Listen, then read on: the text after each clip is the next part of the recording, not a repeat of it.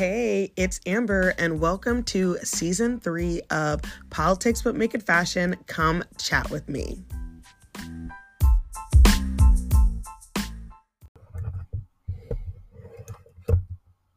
Hey, everybody. Happy Sunday. I am freezing. I woke up this morning because my child's alarm was going off, okay, at 7. And then Alexa proceeded to tell me what the weather was, and it was 21 degrees. So, how's everybody doing? I am doing well. So, some updates from us this week. We started decorating. Well, we started and finished decorating for Christmas. The house looks so cute and festive. I love when your house looks like Christmas. It's just so cozy and cute, and I like when you have a tree and it smells like pine and all those things. We have a little train, and the train smell, it plays it plays music, uh Christmas carols, and then it also like choo-choos and puffs smoke, and it smells like, I don't know, Christmassy, like a fireplace, like a pine thing. It's cute. I like it. So that was really fun what we did. And decorating with me and her is always kind of like our little tradition. We normally watch The Grinch, any variation of it, but she loves like the new animated one.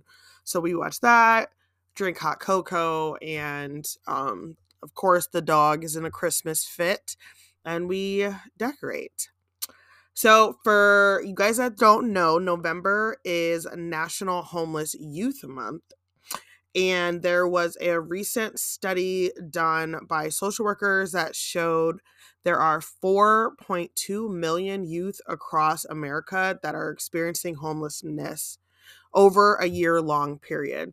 So there's kind of different definitions of what being homeless is, or what being unhoused is, because there's people who couch surf, especially for youth, for kids.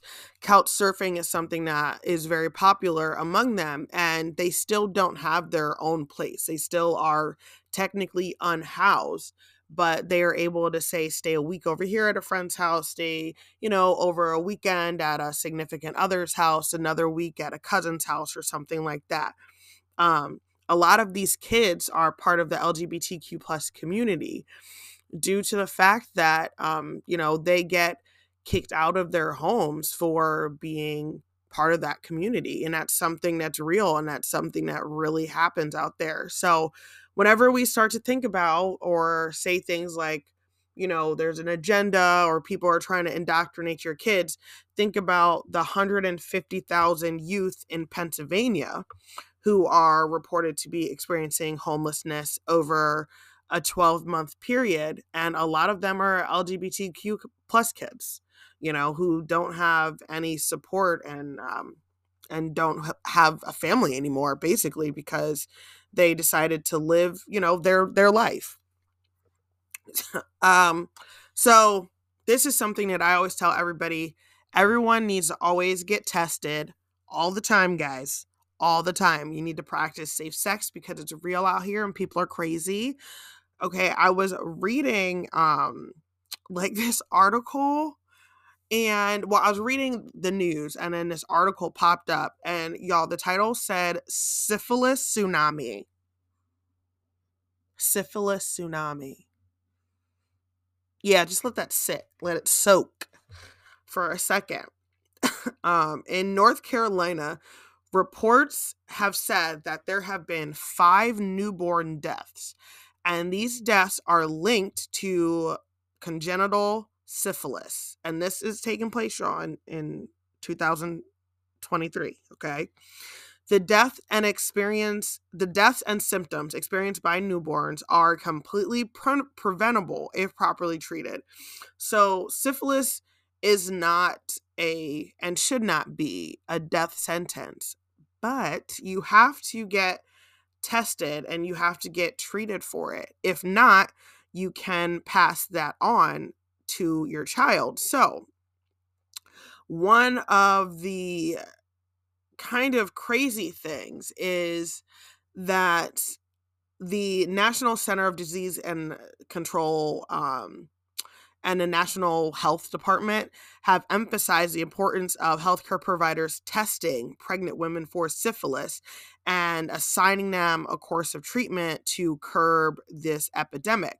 But what's crazy is if you are receiving good prenatal care, like if you have a doctor and you're seeing your doctor regularly, part of just going and getting the pregnancy test in a doctor's office, getting, your first exam, getting your ultrasound, maybe getting a transvaginal ultrasound, all of those things, testing is normally done when you have a doctor.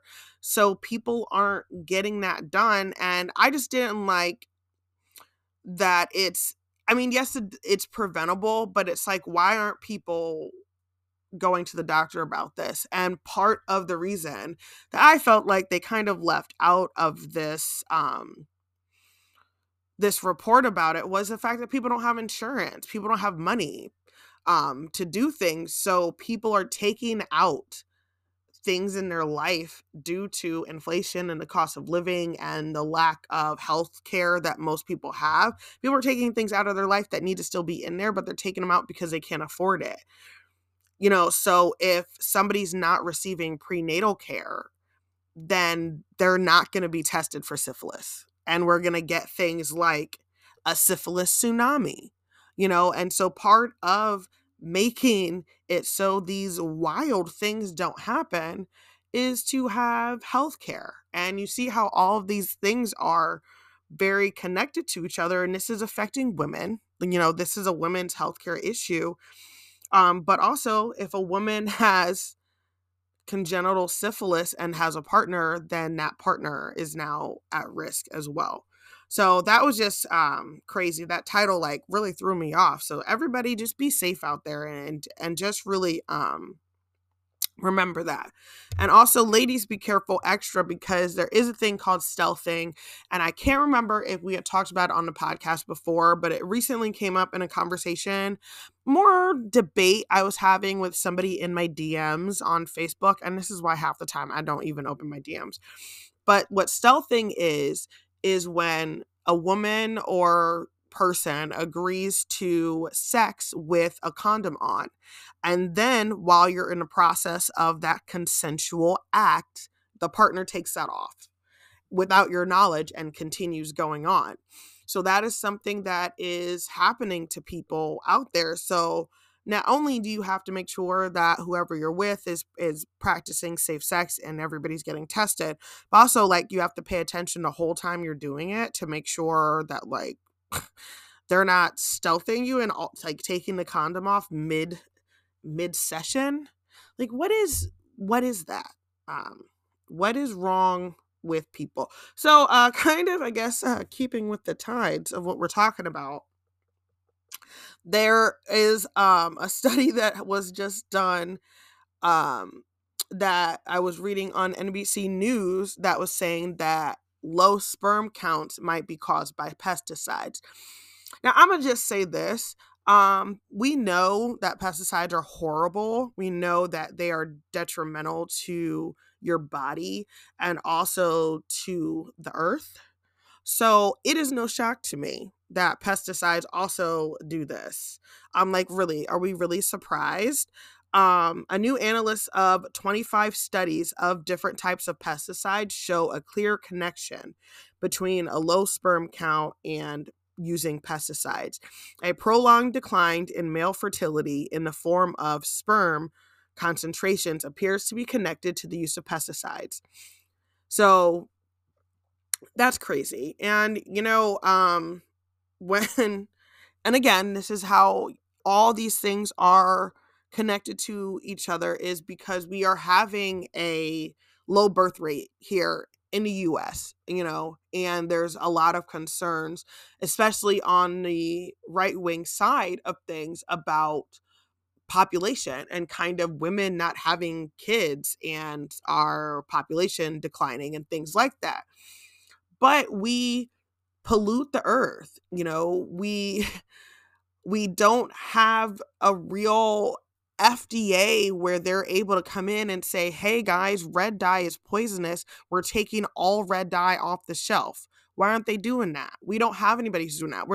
We don't have a governing body that's saying, hey, these pesticides that we know are doing harm to people, why don't we just take all of this stuff off the shelf? Because maybe, just maybe, part of the reason why there also is a low birth rate is because we're using a lot of chemicals that cause harm to sperm counts and reproductive health. I just solved it, guys. I know. That's wild. It's crazy to think that, but I don't know. It's just maybe all these things are connected to each other. And there was the lawsuit against the one pesticide company where the gentleman, he ended up dying because he had terminal cancer, but he won the lawsuit against them for causing cancer to him. And there's people and a lot of men who work outside, who work in lawn care, who work in these things where that's their job to spray these things. And I remember so one of the reasons why I started using all natural products, or trying to use all natural products in my house and my cleaning products, and the reason I stopped using things like bleach and Pine Sol, was they had sprayed my yard when I lived in Virginia and sprayed it with pesticides, and they didn't say anything to anybody. They just came around, sprayed the yard or whatever. So when I took my dog outside to go to the bathroom, and it was like a while later, he ended up getting really, really sick. And I remember just being so terrified and stuff. And they were asking me, like, what did he eat, or da da da da da. And it actually took a while for me to figure out what happened. But there was another neighbor that I had, and their like cat or something got sick from being outside, and they thought it was the spray. And I honestly didn't even think about it. And they were mad because they were like, first of all, why wouldn't they tell anybody? Like, send a flyer and say, hey, we're doing this. And why, like, who needed that to be done? You know what I mean? Like, are the bugs ridiculous in Virginia? Absolutely. But did we need y'all to come in there and doing that? No. So I realized how deadly these things. Oh, and the pesticide was Roundup. Sorry, guys. I couldn't remember what it was called when I was talking about the gentleman that died who won the lawsuit against Roundup. But it was so crazy, and my dog got sick. And when I took him to the vet, and was talking to the nurse there, she was saying that, yeah, like she's explaining this to me, and she's like, he's so tiny, and their dogs are low to the ground, and they're licking everything, and they're sniffing everything. And she said all that stuff is getting on their body, so she was like, the stuff that they spray, bug spray you're spraying in your house, bleach you're cleaning your floors with, Pine Sol, they're licking that stuff, or they're sniffing or whatever. And if we aren't supposed to be ingesting the fumes, then, neither should they be. And so that was just such a very scary way to kind of, for me to have my eyes open about, pesticides and things like that, because that was just such a scary experience. So, I will take a short break, and we will be right back.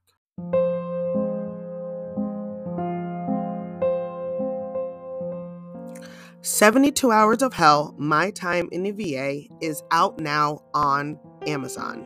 This short story is about my time being in the Veterans Affairs Hospital on a voluntary 72-hour hold. This journey through involuntary hold was marked by humiliation, broken promises, and a profound sense of vulnerability. My path towards seeking help was extremely challenging. Despite the setbacks faced, I hope my journey will lead other veterans and anyone else facing mental health issues to the care and support they might desperately require. 72 Hours of Hell, My Time in the VA is available now on Amazon Kindle.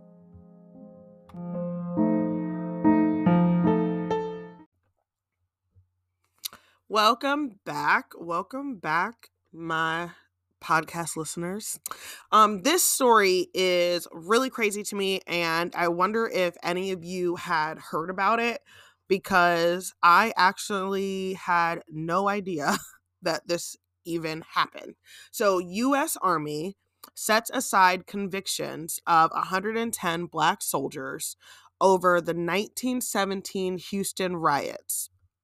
So the what they're calling Houston riots was the single largest mass execution of American soldiers by the US Army in American history.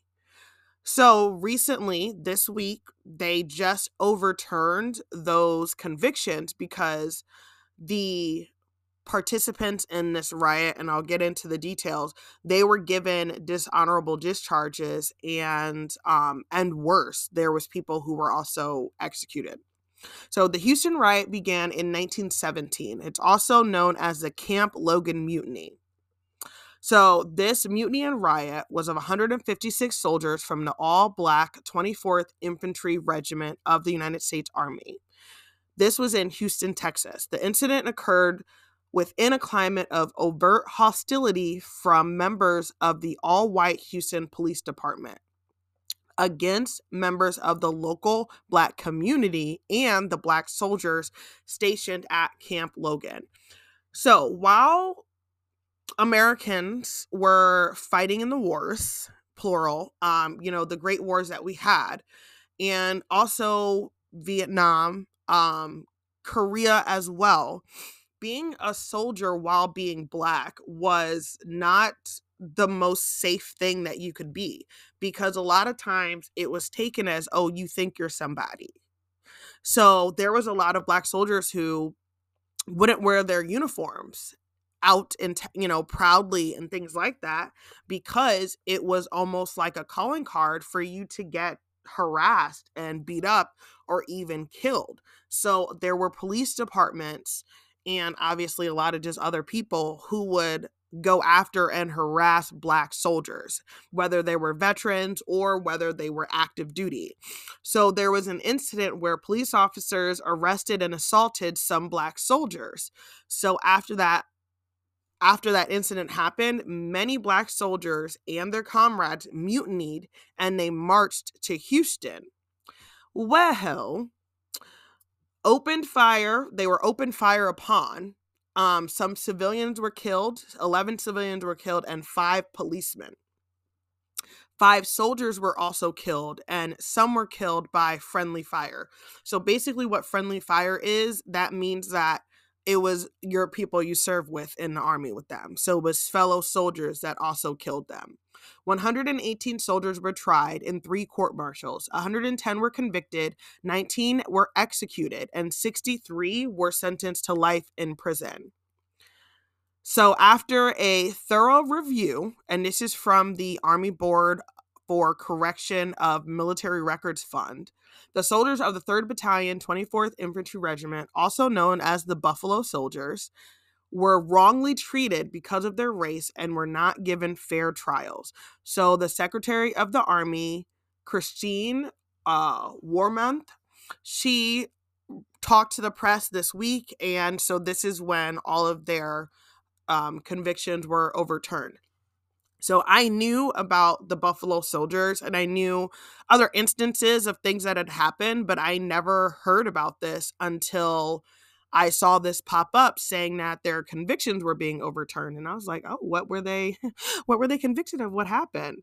And that was just I'm glad that they, finally fixed the history of it, because there are still people in those families who are still alive and who now will be able to enjoy that their family members had their records expunged.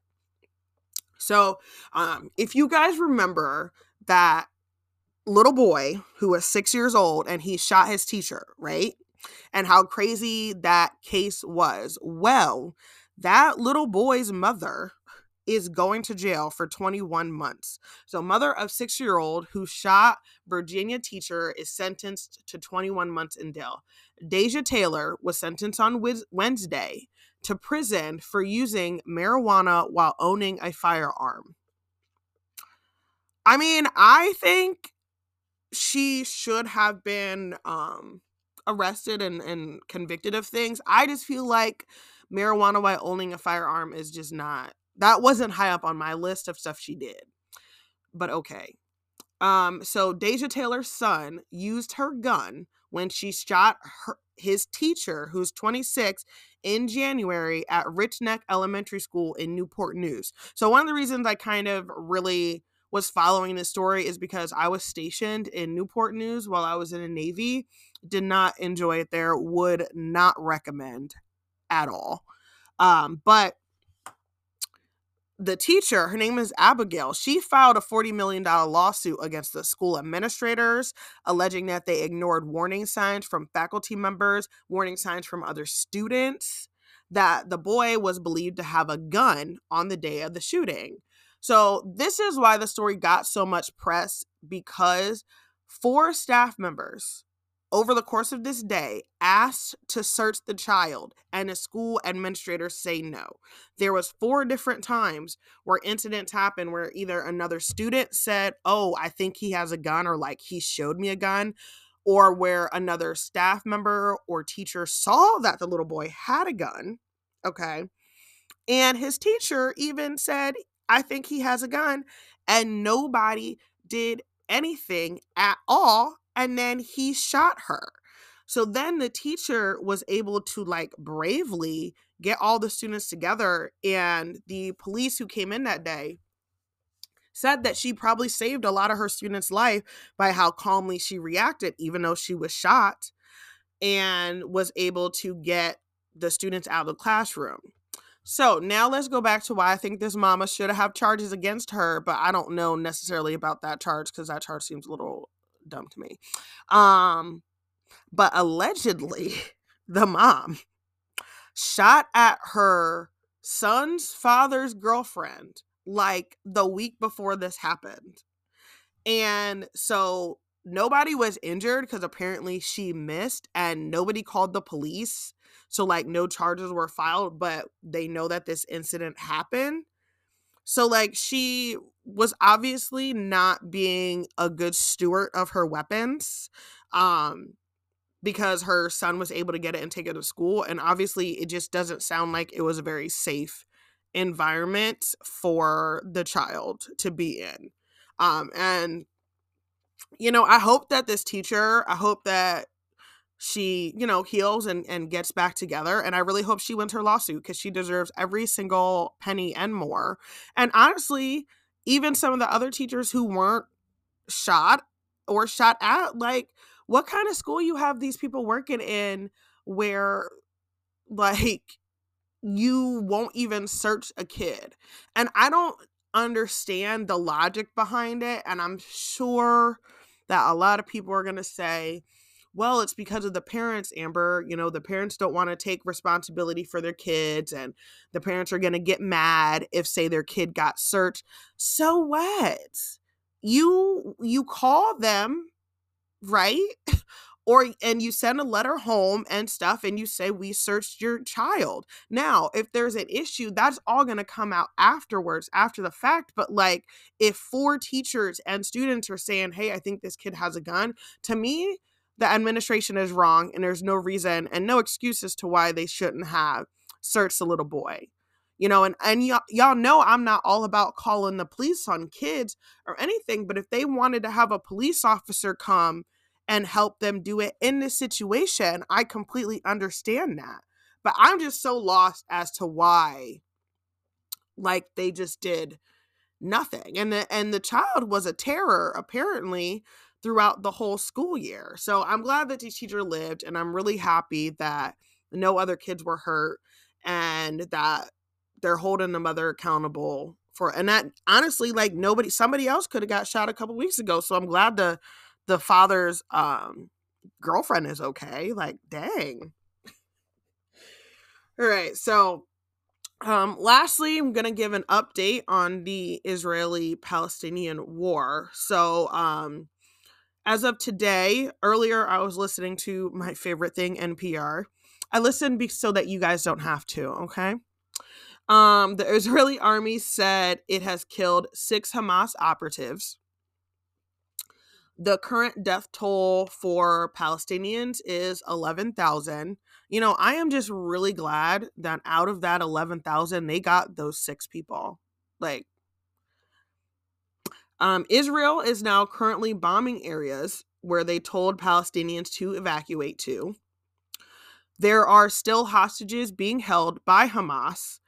But according to NPR, a hostage deal is very close, but is not quite finalized.